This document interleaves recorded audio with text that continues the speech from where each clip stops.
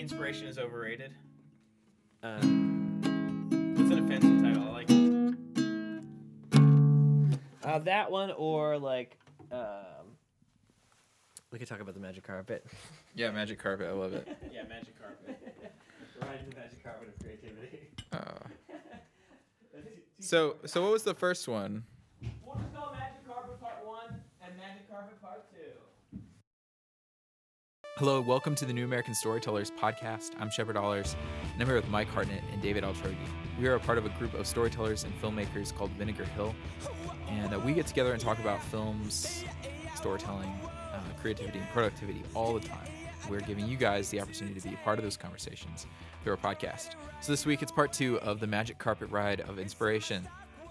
Pick up where we left off, talking about productivity.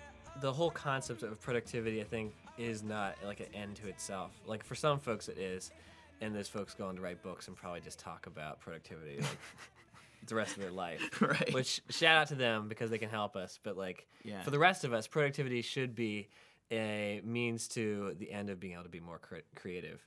So like, for us at Vinegar Hill, we ask ourselves the question a lot, like, what can we do to streamline what we do to give us more time for the creative work? Right. So anything that you can do to cut down on just the day-to-day maintenance of your life, the running operations of your company if you have one, or if you're a freelancer, like the stuff that you have to do all the time that just starts to eat away at your time. What can you do to streamline that so that you have blocks of undistracted time to focus on being productive in creative ways? Yeah, and I think one thing, and did we learn this from Merlin Mann? Probably. The idea of, I think, generally anything I know about productivity has just been from podcasts and books Mike has sent me, but told me to read. But Merlin Mann is a productivity guru. I'm sure he does a lot. Merlin, if you're listening. Shout out to Merlin. Shout out to Merlin. I'm sure you get also, a lot done. Looks like he does nothing. If you watch his videos, it looks like he just rolled out of bed. Except, no offense, Merlin. But he talked about ganging your tasks together. And what he meant by that is like, okay, look at the tasks you have to do today and try to select blocks of time to knock out similar tasks. So rather than just having your email open all day and dealing with each email as it pops into your inbox, just give yourself an hour during the day that you're going to do email. And I'm going to kill and knock out all my email in an hour. Or say, at the beginning of the day, I'm going to spend half an hour on email. At the end of the day, half an hour. And then email is closed for the rest of the day. Because unless your job is to write really creative emails to other people, like email is going to like take over your job and make you not creative. And like at least take away all your time, if not take away your soul. Yeah. Well, one thing we've been doing here at Vinegar Hill, Mike, is you now, rather than you kind of oversee the finances of the company, rather than doing that all throughout the week, which it could take you all week, you just block out a whole day on Monday to do it. So you don't have to, if a bill comes in on Wednesday, unless it's like due that minute, you just know that, okay, on Monday, I'll deal with this, but right now, I need to be creative. Right now, I need to edit this trailer, or, and that's helped us a ton, because it's brought a lot of... Money Mondays. Yeah, it's brought... We have a whole playlist of music that goes on, featuring ABBA singing, was it Money, Money, Money? Yeah, absolutely. Always Money, in a Rich Man's World. It's got a song on money. Obviously, Pink Floyd. Pink Floyd's got money. Sort of quintessential. But you've ganged all of your financial stuff. Which is great, because for me, the mindset that I'm in when I'm dealing with numbers and bills is a completely different mindset than if I'm trying to color grade something, or if I'm trying to edit a film or plan a shoot. It's absolutely the opposite. So switching between those two mindsets is extremely stressful, if not painful.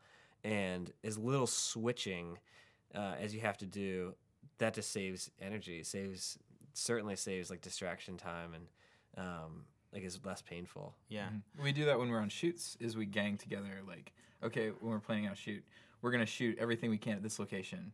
Yeah. At once. Makes sense. Because we don't want to have a company move in the middle of production.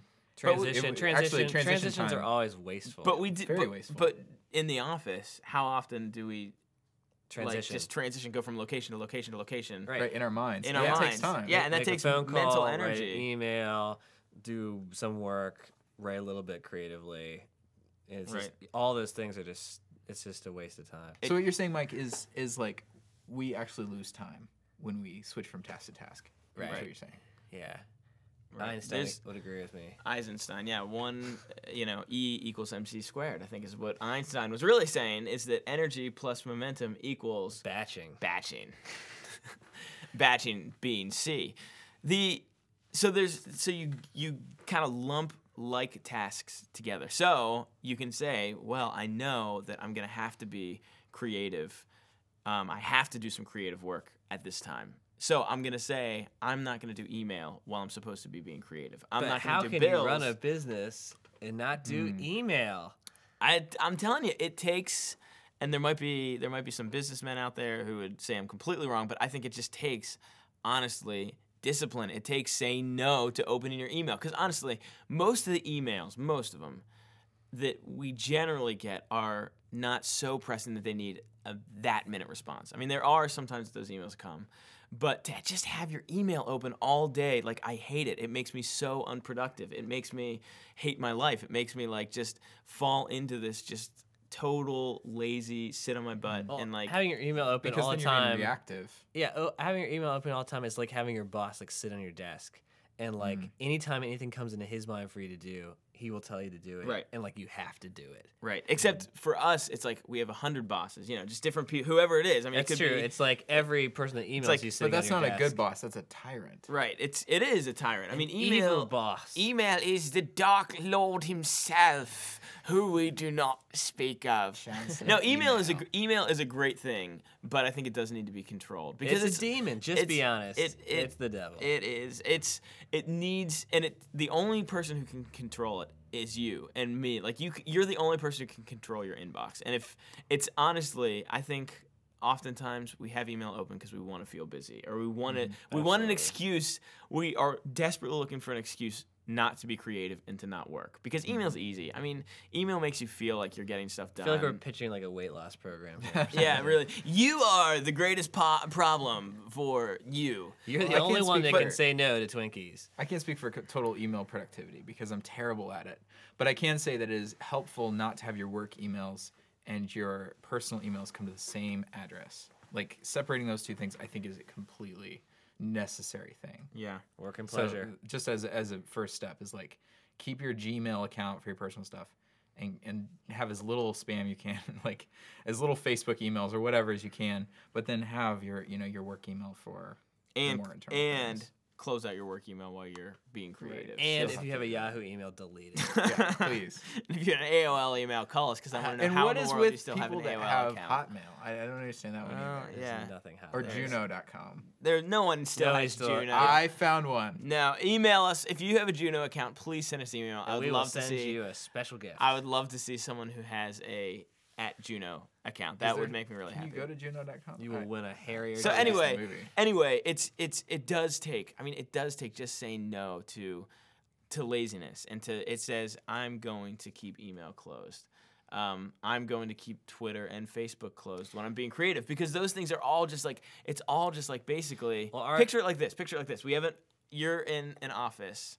You're in an office. Would you be able to get anything done if there was like, someone coming in and saying, "Hey, can I get that paper right away?" And say, hey, by the way, check out this funny little goofy little picture I have. And oh, hey, by the way, listen, when you get a second next week sometime, remember we have a meeting next week. Just want to remind you of our meeting next week. Somebody and then somebody comes in and says, "Hey, I got a really special message. If you tell 7 of the other coworkers, Right. you'll win." Right, someone's peeking over the cubicle and saying like, "Dude, check out this awesome picture," and like If throwing you pictures love at me, you. send and, like, it to 7 of your right. friends. I mean, you just I would. feel like that's my day at the office all the time. Yeah. Well, that's why we're doing this podcast, because Sexually It intervention. can't- it's- live. it's a live intervention. But you wouldn't get anything done. Now, our tech savvy, information saturated geek society, everyone gets to be a geek.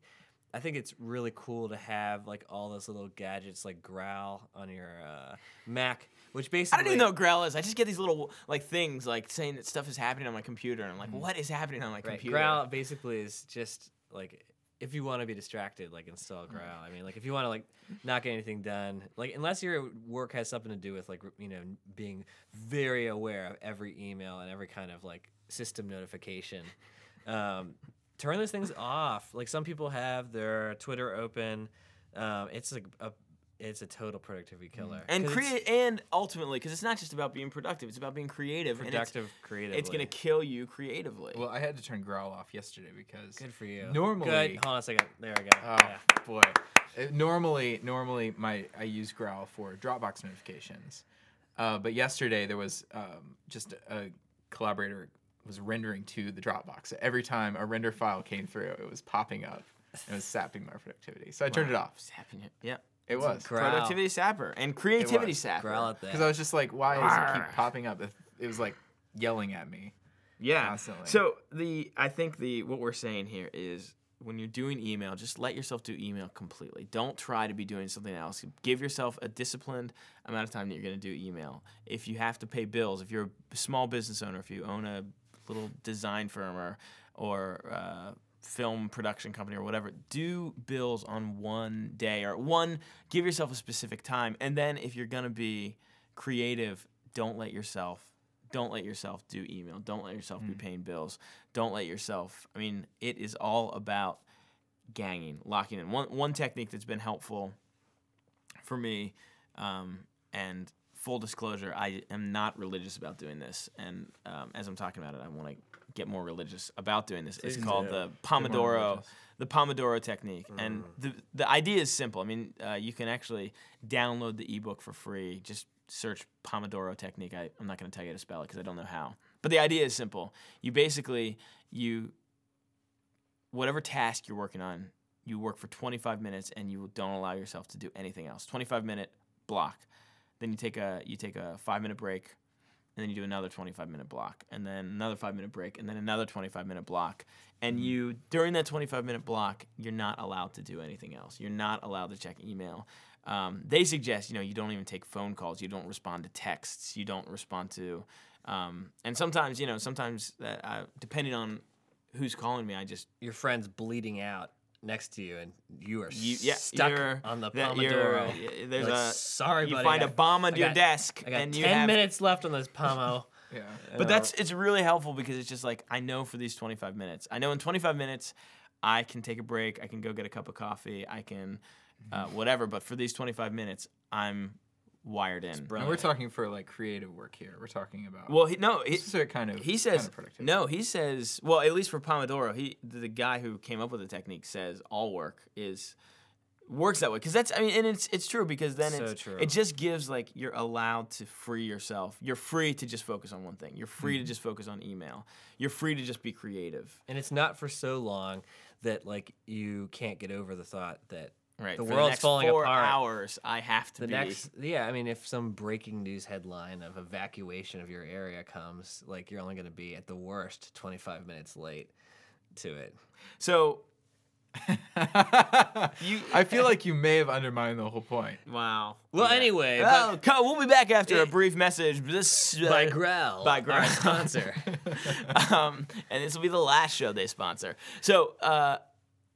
Another thing in the vein of Pomodoro that you guys have kind of preached the gospel of is getting wired in. Oh, yes. What does it mean? I see this on my notes here. You said in 1999, I like to get wired in. Mike, what did you mean by that? I'm really glad you brought that up, Keith. So basically, the concept of being wired in is similar to Pomodoro, except it's like even more like higher level Zen version of it, I would say. For instance, like if you're editing or doing something else that requires a ton of like creative energy and focus, 25 minutes for me, like it can be helpful, but oftentimes like I need to immerse myself in this and not allow myself to have a break for an hour or 45 minutes. And so what we'll do in the office, 4 days perhaps. Perhaps for a year. So Mark Zuckerberg, the creator of Facebook, him and his team of young crazies that worked very hard to get that going, used the word getting wired in to mean a state of being completely focused on coding and working on whatever their task was at hand. So much so that no one else, when they had their headphones on and they said that they were getting wired in, no one was allowed to interrupt them.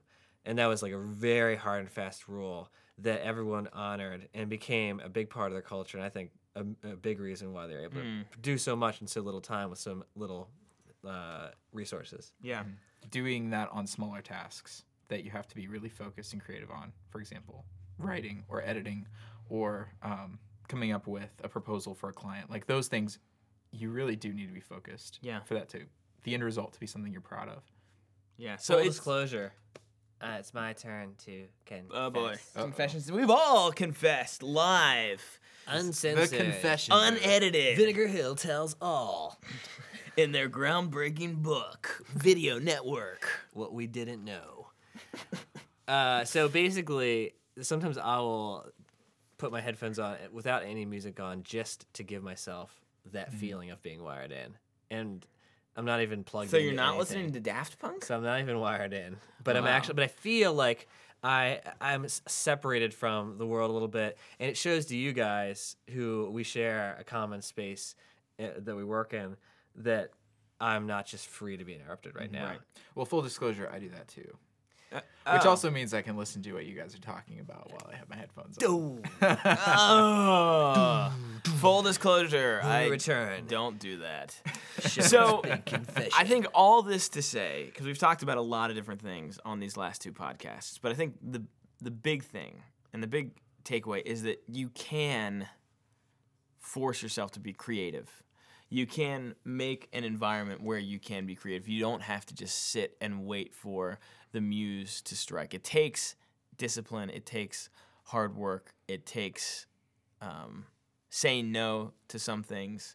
But you can. And it's really cool and really exciting when you have those creative breakthroughs. When you're at the grindstone and you're working and you have a deadline and nothing's coming, and then bam, you have an idea. Or bam, the idea comes and suddenly you're totally ready to complete and Right. to act on And it. And you're not... And there are the happy accidents that happen, like the dude who discovered microwaves because chocolate melted in his lab coat pocket, and like there's things that happen by accident, things that happen randomly. You're walking and you see something and you're inspired. But Absolutely. for the most part, if you wait around for those things to be creative, or if you only define and limit your definition of creativity to random magic carpet experiences. What Todd Henry would say is that if you're not just waiting for creativity to strike, but your work is execution based, then you're ready when those creative moments strike to Right. execute them Right. because you're constantly focused on what it's going to take to execute the idea. And so, like for us, we may not have those creative inspiration moments all the time, but we're always looking to execute the ideas that we have. Right. And then when those creative moments strike, we're already in the process. We're already working on it. That's a good point. Yeah. It's I mean, it's just you'll be ready when the inspiration comes, and you can at the I love ending these shows with the phrase at the end of the day. At the end of the day, you know that you have done everything you can to create, and you can know, and you can have a clean conscience and say, I didn't totally waste the gifting that I had by sitting on my butt waiting for creativity to strike. Because we always have those ideas that are once in a lifetime where we wish, like, I wish someone was doing that. But you won't be able to do it if you're not already working towards being someone who executes. And at the end of the day, At the end of the day, it's those who did it's it. those who don't say, never say die. You were about to say It's something. those who right. did it that get all. That's right. Right. That's what counts. The ones gold. who did it. Right. I wish we could sort of have that be like our good night and good luck. Right. At the end, of the day, yeah. At the end, maybe we'll change the name of this show to the At the End of the Day. So be creative and be productive, and don't be lazy, and have fun being creative. Have fun on that carpet. Thanks so much for subscribing to our podcast and listening. Tell us about your creative process. Be sure to email us at podcast@newamericanstorytellers.com and join the conversation. The Eagle has landed.